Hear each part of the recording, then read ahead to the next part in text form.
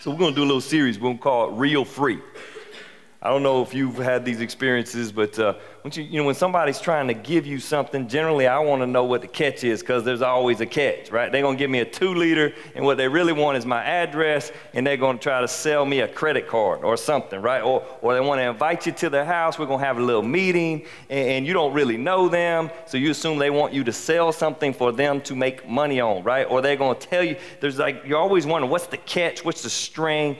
And so we try to give stuff away here at Radius. If you're new, we try to go to the football game and give away boiled peanuts. And what always happens is people are like, nah, I'm good, bro. You know they love some boiled peanuts, right? But they're afraid that you got something like you're going to sneak something in on them because ain't nothing in the world free. We all know that, right? That's not how the world turns. Everything costs something. Well, we fight with them a little bit, and over the course of time, you develop this culture where at the football games in the fall again, we'll hand out boiled peanuts, and now they're starting to believe, hey, they really don't want anything. They really just like giving away free stuff. They're weird, right? Because for some reason, somebody stayed up and boiled them peanuts, and now they're weird people. And I just got to tell you today, this event, this day, this Easter day is weird. And if you know Jesus, you weird. So I like that. Somebody just went right up to it and embraced it. Yeah, I'm weird. Because we state that our whole way of knowing God, we didn't pay anything for, nor can we pay anything for. It is completely free. It's real free. There's stuff inside of us that argues with that because everything in the world says the opposite. It can't be free. I got to do something. There's got to be some standard I got to meet. There is a standard, but there was this gift that made it real free, just like those boiled peanuts. And it has, if you've experienced it, it has a freedom that comes with it in a way that you can walk across this earth that's what we're giving away this morning. If you don't come to church much and this is your day, welcome. If you're here all the time, welcome. All of us need to hear the gospel again. Whether you've known Jesus for years and years, or whether you're brand new or you're confused, there's good news about a free gift. I just want to talk to you about it a little bit today.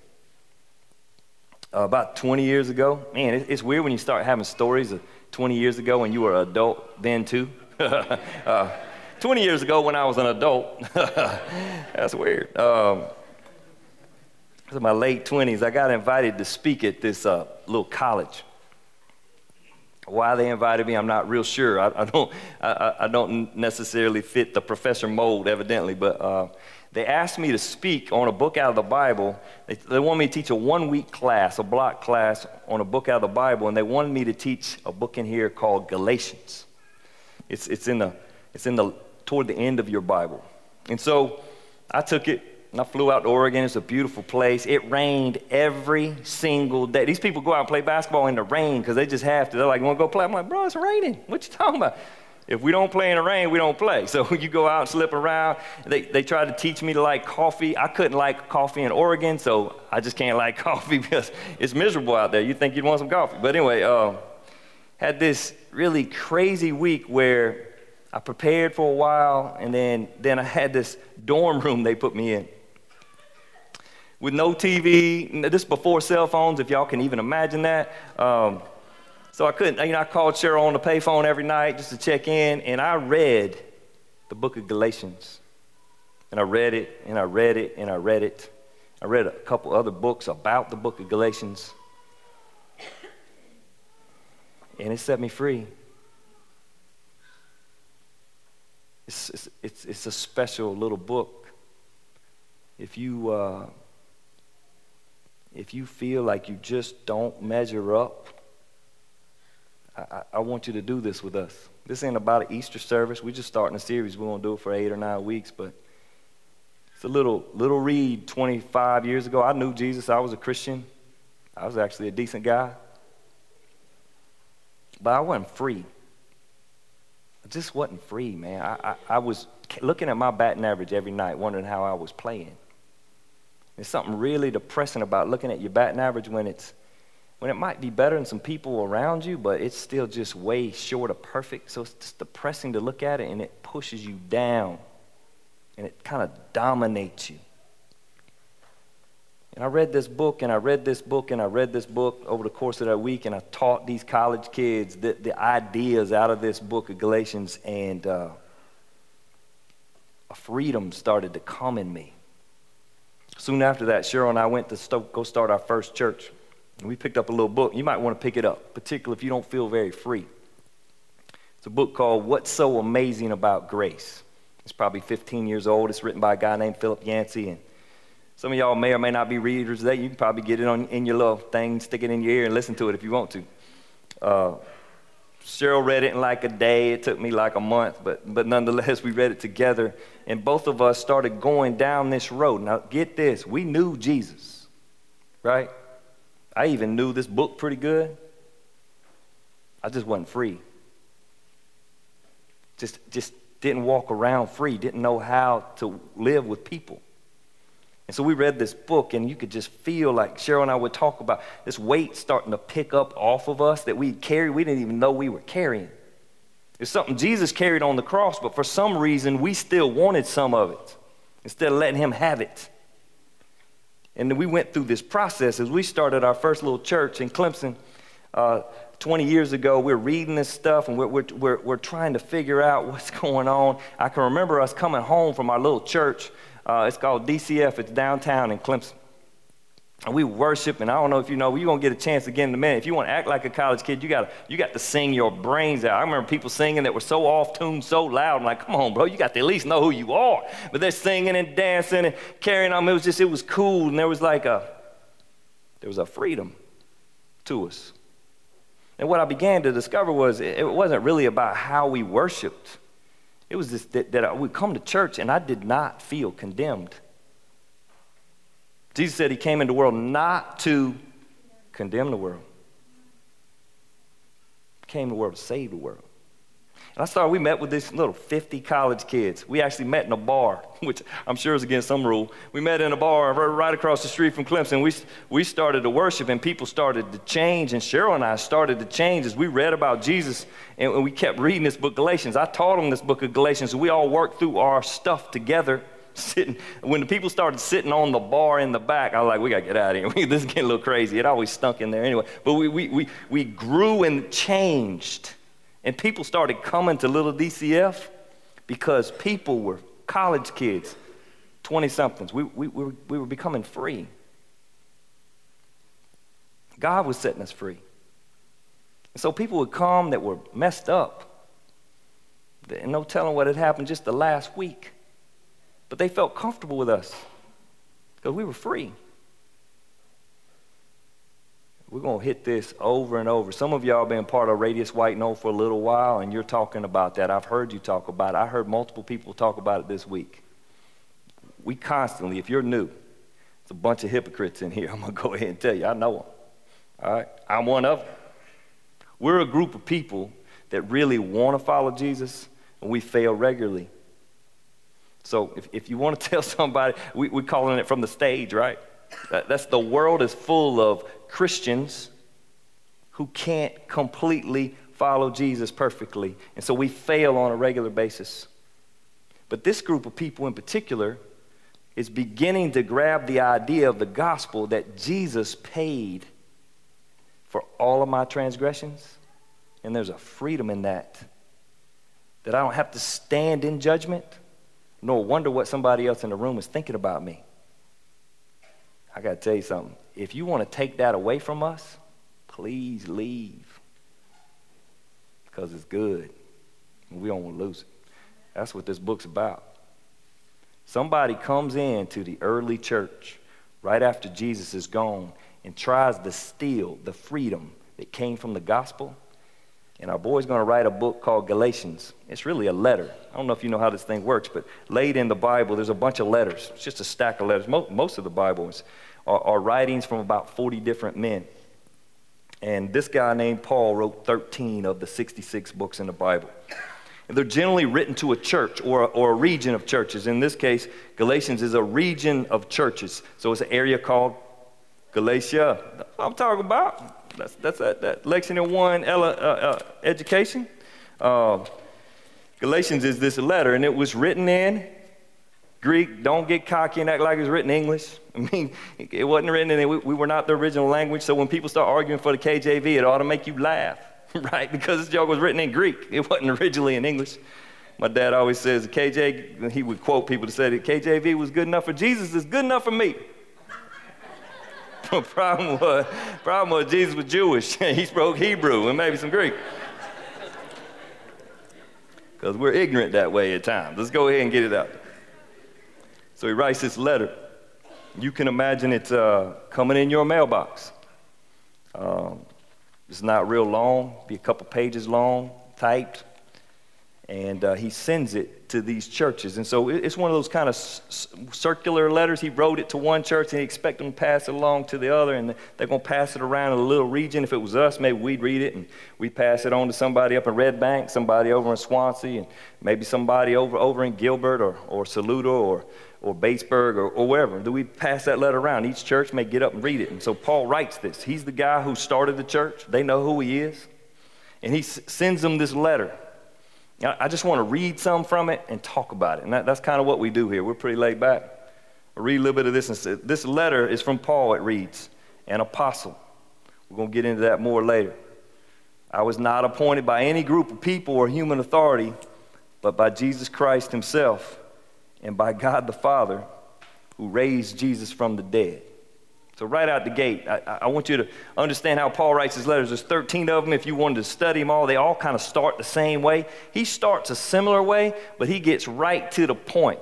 Dads in the room, you know how that moment is with your son or your daughter, and you having this conversation, and you got a little fire burning inside. I don't know if y'all get this. I certainly get this. You need to get this on occasion. Got a little fire burning inside, and when they walk in the door, if you do this well, and you need to learn to do this well, if you don't, you can't jump on them right when they walk in the door. All right, you can't. They walk in the door, you go, how was your day? And then you get to it, right? I mean, you get like one little sentence in there just to calm them, make them think like this house is, but they can just tell by how is your day that they are in trouble and they can't figure out why. And that's the best part, watching your kids going, running through their mind, what did I do? What did I do? What did I do? What did I do? Sometimes they know exactly what they did. Well, this is like the daddy writing a letter to his people when he's saying, he reminds them of all the good things. And he's got this little line right there at the end that reminds us of the day, right? Who raised Jesus from the dead. He speaks of who God is, and he says he raised Jesus from the dead. Some of y'all been going to church your whole life. Some of y'all go on Easter your whole life. Some of y'all been here every time it's open your whole life. If you say that you're a Christian, you say that Jesus rose from the grave. That's what you say. Now, here's what I want to say. In Red Bank, I guarantee you, if the government were to come in and say we couldn't celebrate Easter any longer, I could line up 5,000 men with an assortment of artillery and we could get it on. All right? I mean, we could get them right out here in the parking lot and we could get it on. Say, we are going to celebrate Easter. Darn straight we're going to celebrate Easter. But the problem is the majority of those 5,000 men don't know Jesus. They just like the holiday. They just don't like being told, we're from South Carolina. Nobody tells us what to do. We ain't got nothing, but don't tell us what to do with nothing, right? I want up, boy, I feel it. So there's this weird thing that happens in our culture. We'll die for something. I have no doubt we could line men up that would die for this idea of Easter that don't believe that Jesus rose from the dead. They like the idea. It's like a fairy tale. They sat in a pew. It probably feels weird to you today. If you grew up, they just sat in a pew. They've been in a building. It's a part of the culture. It's who we are. I would die for that on the spot. Now, there's some guys dying for this across the world right now that believe that Jesus is risen from the dead. So they're losing their head literally because they will not deny the cross. Not because they're stubborn. Right? I got a lot of stubbornness. I'll die for a lot of things just because I'm just that stubborn. I just want you to do a little inventory because this is healthy. That's what's good about Easter. You go back and do I really believe that Jesus was dead? All right, there wasn't like this little, he didn't like hold his breath. He ain't like Hannibal in the A-Team and they put a little stuff in his body and he faked he was dead and he left prison. He rose, he got up because he wasn't really dead. There's no like catch to this thing.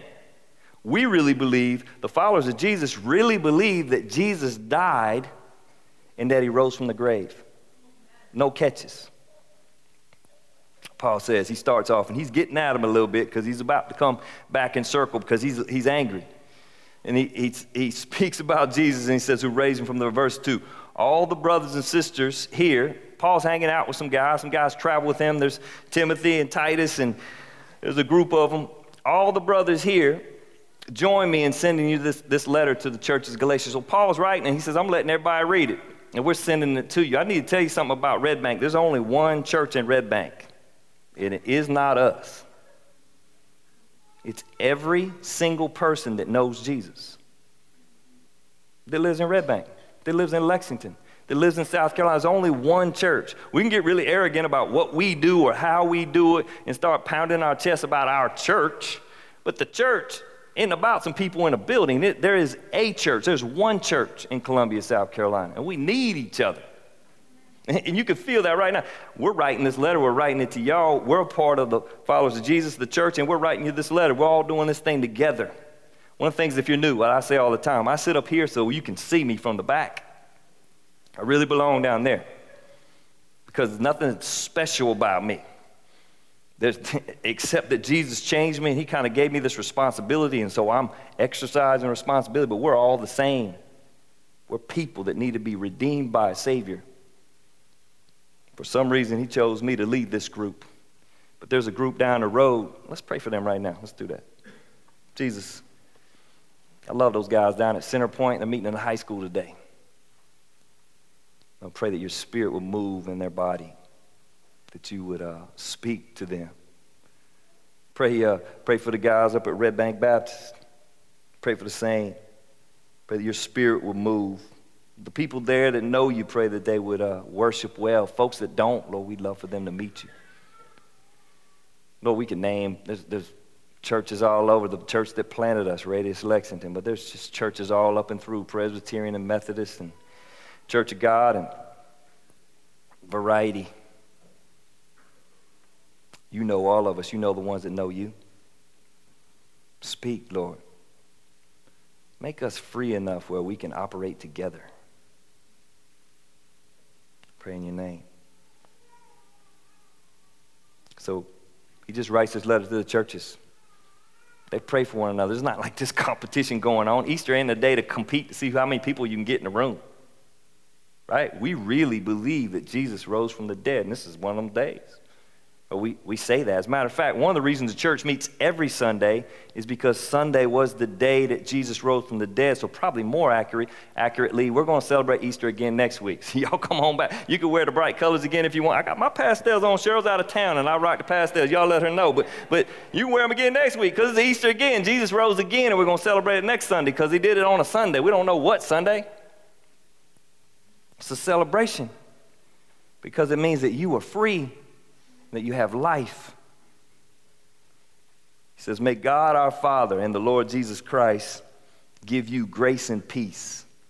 Other translation actually starts with grace and peace. Grace and peace from God our Father. It's the idea if I was to shake your hand and I would grab it, and depending on who you are, how you grab hands. You know, some of y'all, we do a very good white handshake. When we shake hands, you squeeze hard. Some of y'all got them hard hands, and I feel like I got to muscle up to get in there. Eric's got one of them. I got to get in on that hand because, his hands are strong. But the other y'all, I know we got a little more rhythm to our handshake cadence, and we look at it. We have these exchanges. Some of us say, what's up? Some of us say, what's happening? Some of us say, hello. Some of us say, hola, right? I mean, whatever. I mean, you say whatever. We got these things that we do, and in the Christian world, we have these little phrases that we say to one another. I think most of them are corny as heck, but we say them nonetheless. Somebody on the phone, be blessed. I'm like, what's that? What in the heck does that mean to be blessed? I don't know how to be blessed. I mean, you might say it, so I'm sorry. I'm making fun of you right now. That's what I'm doing. But anyway, we just got these things that we do. And in the early church, what very quickly happened, just like Doug shared a little bit ago about Moldova, but they began to say grace and peace to you.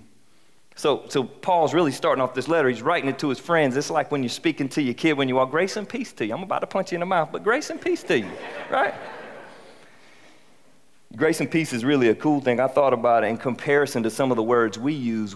We bless people with something else, like, I hope God gives you more. Grace and peace is celebrating what we got, right? So grace and peace to you in the Lord Jesus Christ is the idea that, hey, bro, you already got it. Praise God, you already got it, right? We ain't asking for more. Sometimes we say, be blessed, and we're hoping you're going to get something more, like you don't have enough. Well, he's saying, hey, we just said that Jesus rose from there, so grace and peace to you. It's a blessing. May God the Father, Lord Jesus Christ, give you grace and peace. And then he goes into this just little simple line that I don't know what you grew up hearing, but I want you to hear this clearly. Jesus gave his life for our sins, just as God the Father planned, in order to rescue us from this evil world in which we live. That's not complex. That was the gospel. That is good news, right? What's it say? It says, Jesus gave his life for our sins. He voluntarily. Think about the guy that we celebrate who dives on the grenade and saves the men around him. He voluntarily substitutes for them. He dives on the grenade and gives of his life so that they could have life. And we celebrate that man, as we should, for his bravery and for his love for his fellow soldiers. And Jesus is saying, and this is what the scriptures is saying, Jesus voluntarily substituted his life for your life so that today there's something to celebrate. Jesus gave his life for our sins. A piece of the gospel is just understanding that I'm lost.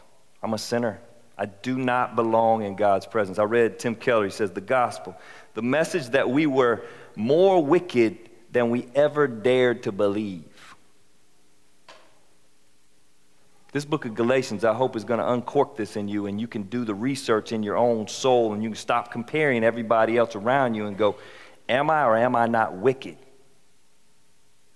I remember my wife going through this process where she's just trying to work it out in her own mind, and mine shows a lot. She's studying with some ladies. She can't come home, and she knows the Bible, and she's got all kind of good stuff going, and she kept saying she's wicked. I'm like, did you tell me something when we got married? I was like 10 years. I'm wicked, but there's just this true examination of any heart, no matter how good or bad you might think you are, is you find this wickedness and you need a substitute.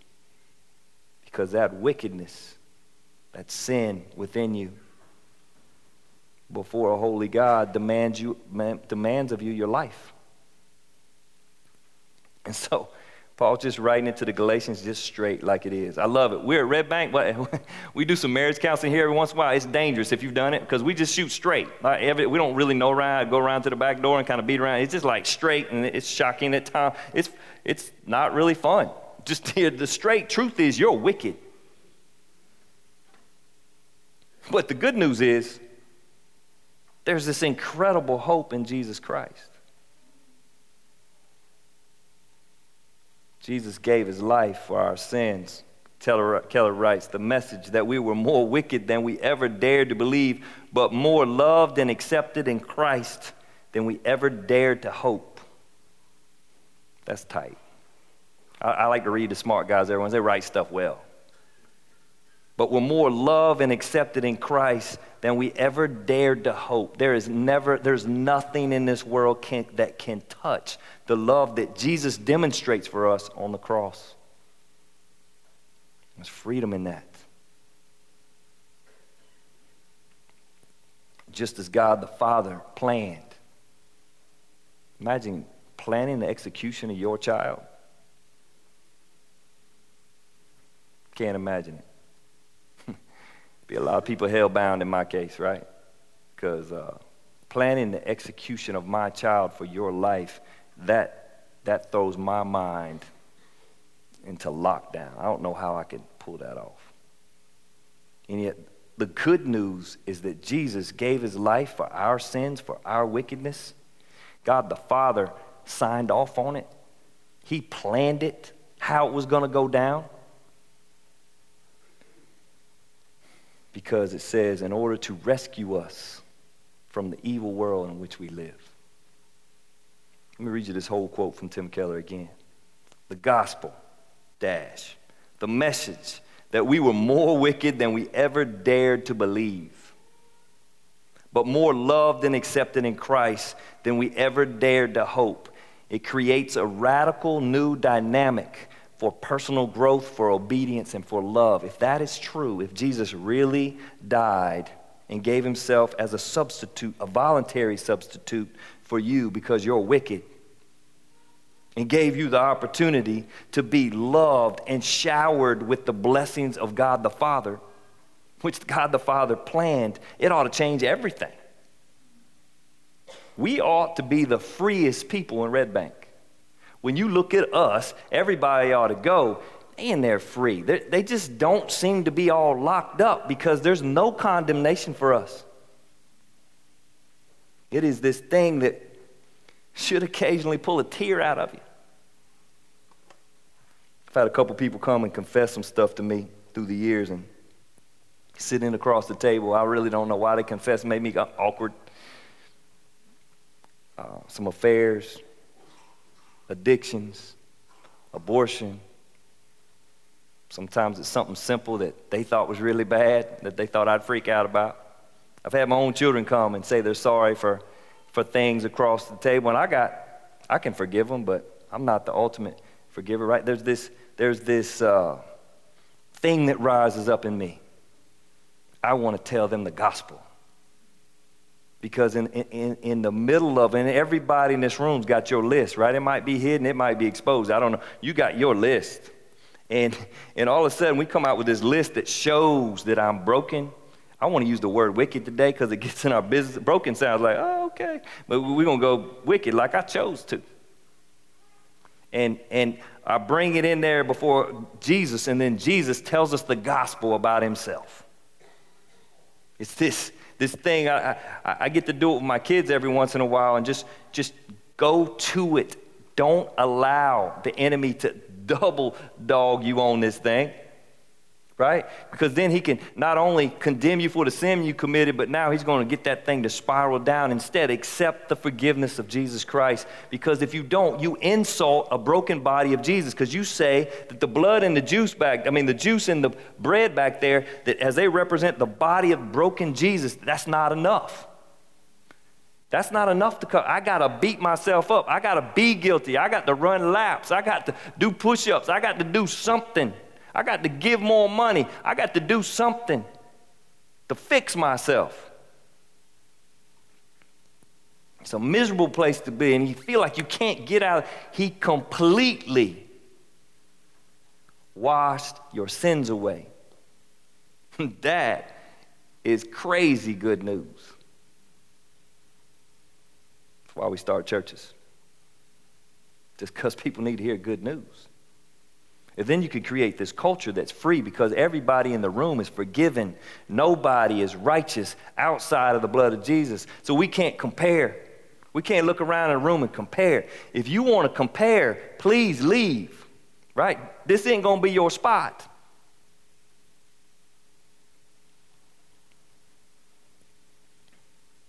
He says that he rescues us from this present evil age. Says, what does that mean? That means that, I don't know. Maybe we don't flow along with how everything else flows. It's interesting, the deeper I fall in love with Jesus, my stuff becomes, I don't know if you ever heard this word, counterintuitive. Like I feel like, man, I'm going the opposite way away. It feels like everything in the world says I ought to go this way, but I'm going this way. Anybody else got that going on occasion? The deeper I fall in love with Jesus, and then sometimes I just get taken with the flow. And then I've got forgiveness. I come back to the bread and juice back there in the back, and I go, thank you, Jesus, because I just got taken with the flow, the way the world works. But a lot of times I feel like I'm like the undertow. Undertow is a bad thing, but that's what I feel like. I'm the undertow. I'm going the other direction. All the way to the world's going this way, but something about what Jesus is doing inside me, this Holy Spirit, is pushing me the other way. And in some ways, I'm looking around, and I'm healthy, not perfect. We use the word healthy here a lot. I'm just healthy. The people in my radius, they really love me. I get to live in this little community of love, and the rest of the world seems to be fighting for that love. And they write songs, there's all this stuff trying to fight for love, and they will bet everything they got to get it. And I got it.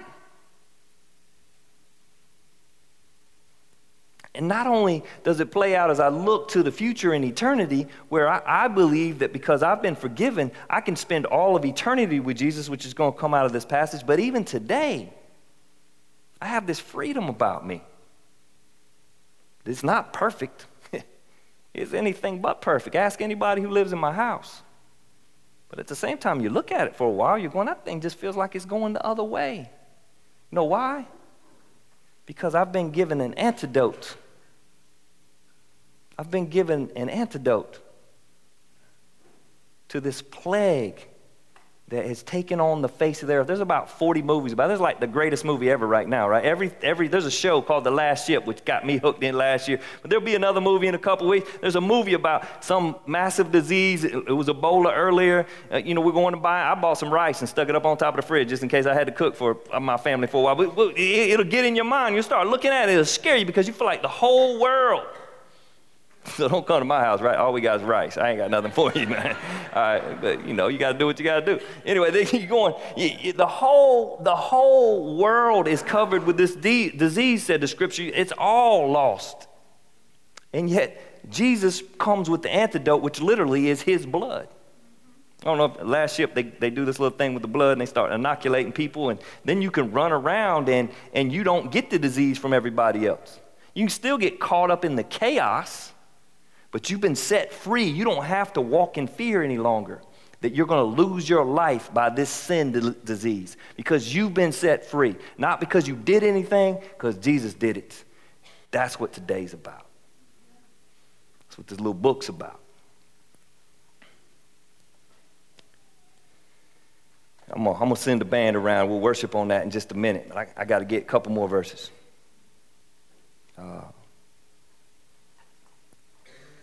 He says, all glory to God and forever and ever, exclamation point. Anybody talk on your phone, do the texting on your phone? I can't understand my exclamation point. I'll be like, I love you. Cheryl's in Seattle. I love you, exclamation point. Well, it writes something because my language must be off from the average American. But he exclamation point, all glory be to God, the Father, the one who planned it, the one who executed it on His own Son. And then one of the things I think we celebrate today with the resurrection, as we remember the resurrection, He accepted the payment. You ever owed a debt, can't get it? Somebody pays the debt, and then the person you owe accepts the payment, right? They don't say, I don't take credit cards. They say, they bring somebody, you can't pay your debt, you're down. Somebody comes in that doesn't know you from Adam, but loves you nonetheless, and puts the money on the table and pays it. Well, that's awesome that he's willing to pay it. But if this guy on the other end that's receiving the cash, if he's stubborn, if he's mule-headed, and he ain't going to let you get out of it, he's vindictive, then he won't receive that cash, and he'll give it back to the guy and say, I don't want it. That's not what God the Father, that's what the resurrection is about. That's why He rose Jesus from the dead, because He said, I'll take that. And He says, you're free, baby. You're free. All that debt. Some of y'all got some of this. I got some debt. Boy, if somebody came in and wrote a check for that, you talk about some hugs, right? You thought we had to go spend some money. No, I'm kidding. That'd be a bad idea. But it'd be a celebration. It paid off all that debt. And we going to be giving this guy the hug who paid it and this guy who we owed it, city card. I love y'all. Cut that sucker up. But anyway, there's just celebration all around because they accepted the payment, and God the Father at the resurrection, when Jesus rose from the dead, He defeated death. God the Father said, I'll take that payment. You're free. You don't walk around with debt anymore. You can't walk around Red Bank looking indebted. If you know Jesus, you walk around looking indebted, That makes no sense. It confuses the heck out of everybody. That's why people don't want to follow Jesus. That's why Easter's just once a year instead of 52 times a year. Because we're bored with it. We're bored with it because we don't get it. So we'll die for it, but we won't let it change us.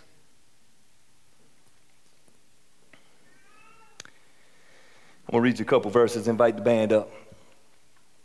And this will set up next week. I feel like your mama, when she's reading your story at night, she gets to the end of the chapter and she like baits you for the next chapter because that's just what good readers do. Cheryl's like awesome. She does all the voices. It gets a little scary sometimes. I'm like, baby, that junk, how do you do that stuff? She'll be singing, carrying on, the kids be locked, and she'll go, I have to read the next rest of it to you tomorrow night. Like, baby, that's just wrong. That's like, you get to verse 6. Paul's been nice. Came in the house, gave hugs, said hello to everybody, said Jesus loves you. And then the temperature goes up. I'm shocked. When a man says shocked, like I just don't say shocked. That just don't seem like, Cheryl says shocked all the time. I'm just not shocked that much. Well, he's mad. I'm shocked. When I say I'm shocked, people are running at my house because I'm mad. I'm shocked that you're turning away so soon from God, who called you to himself through his loving mercy of Christ. He just explained the gospel, and you are following a different way that pretends to be the good news, but it's not the good news at all. You're being fooled by those who deliberately twist the truth concerning Christ. He used this word in the Greek. Remember, this is written in Greek. It's a word called anathema. I just like saying it because it sounds cool. He says anathema on everyone, on anyone. He says in the NLT, lets God's curse fall on you. In the NLV, he says, may you be eternally condemned. In our culture, we say, go to hell. Right? We say, go to hell. If you're going to think like that, just go on to hell.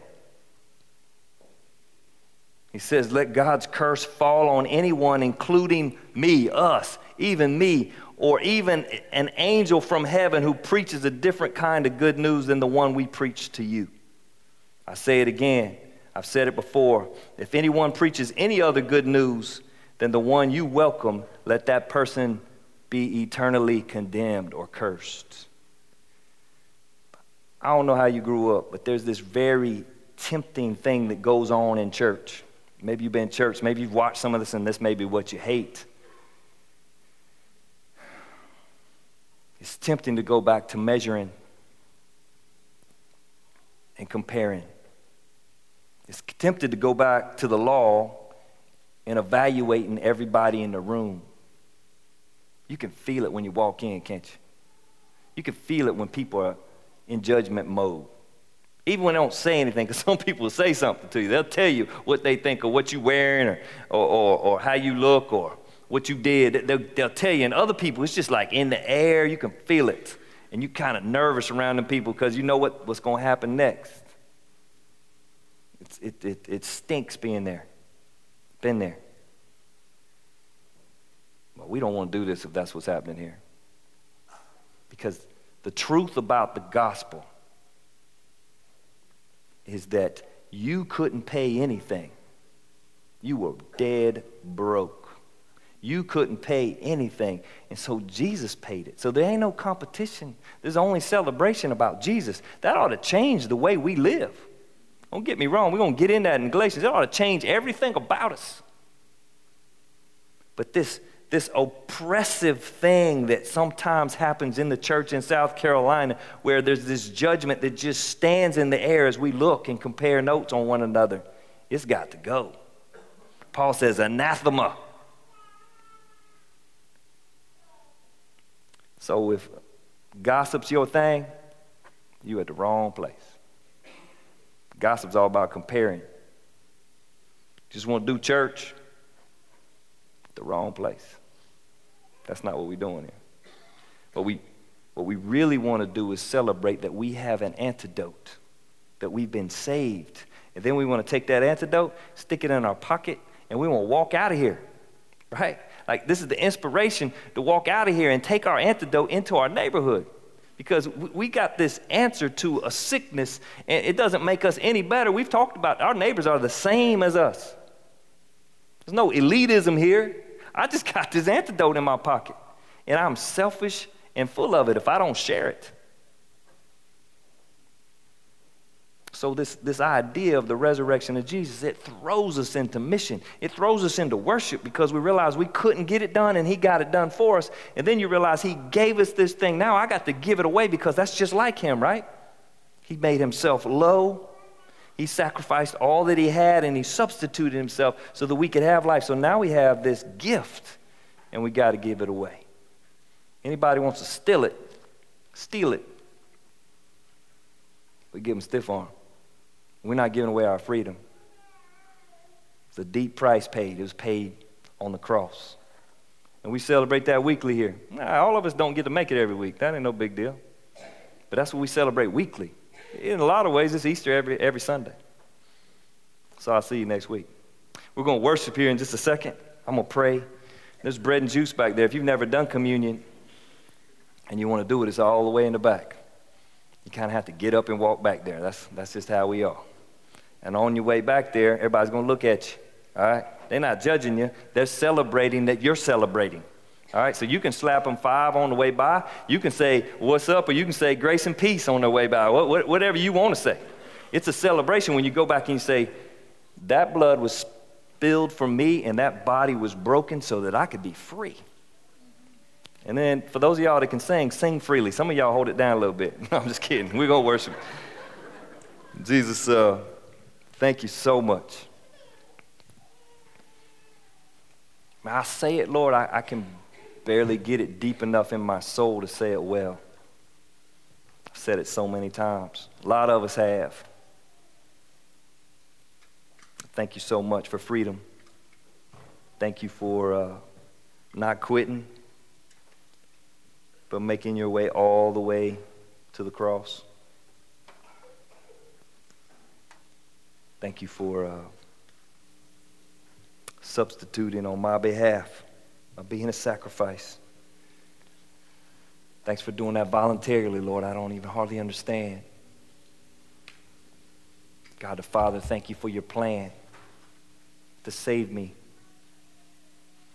Thank you for raising Jesus from the dead and accepting his payment so that we can celebrate now.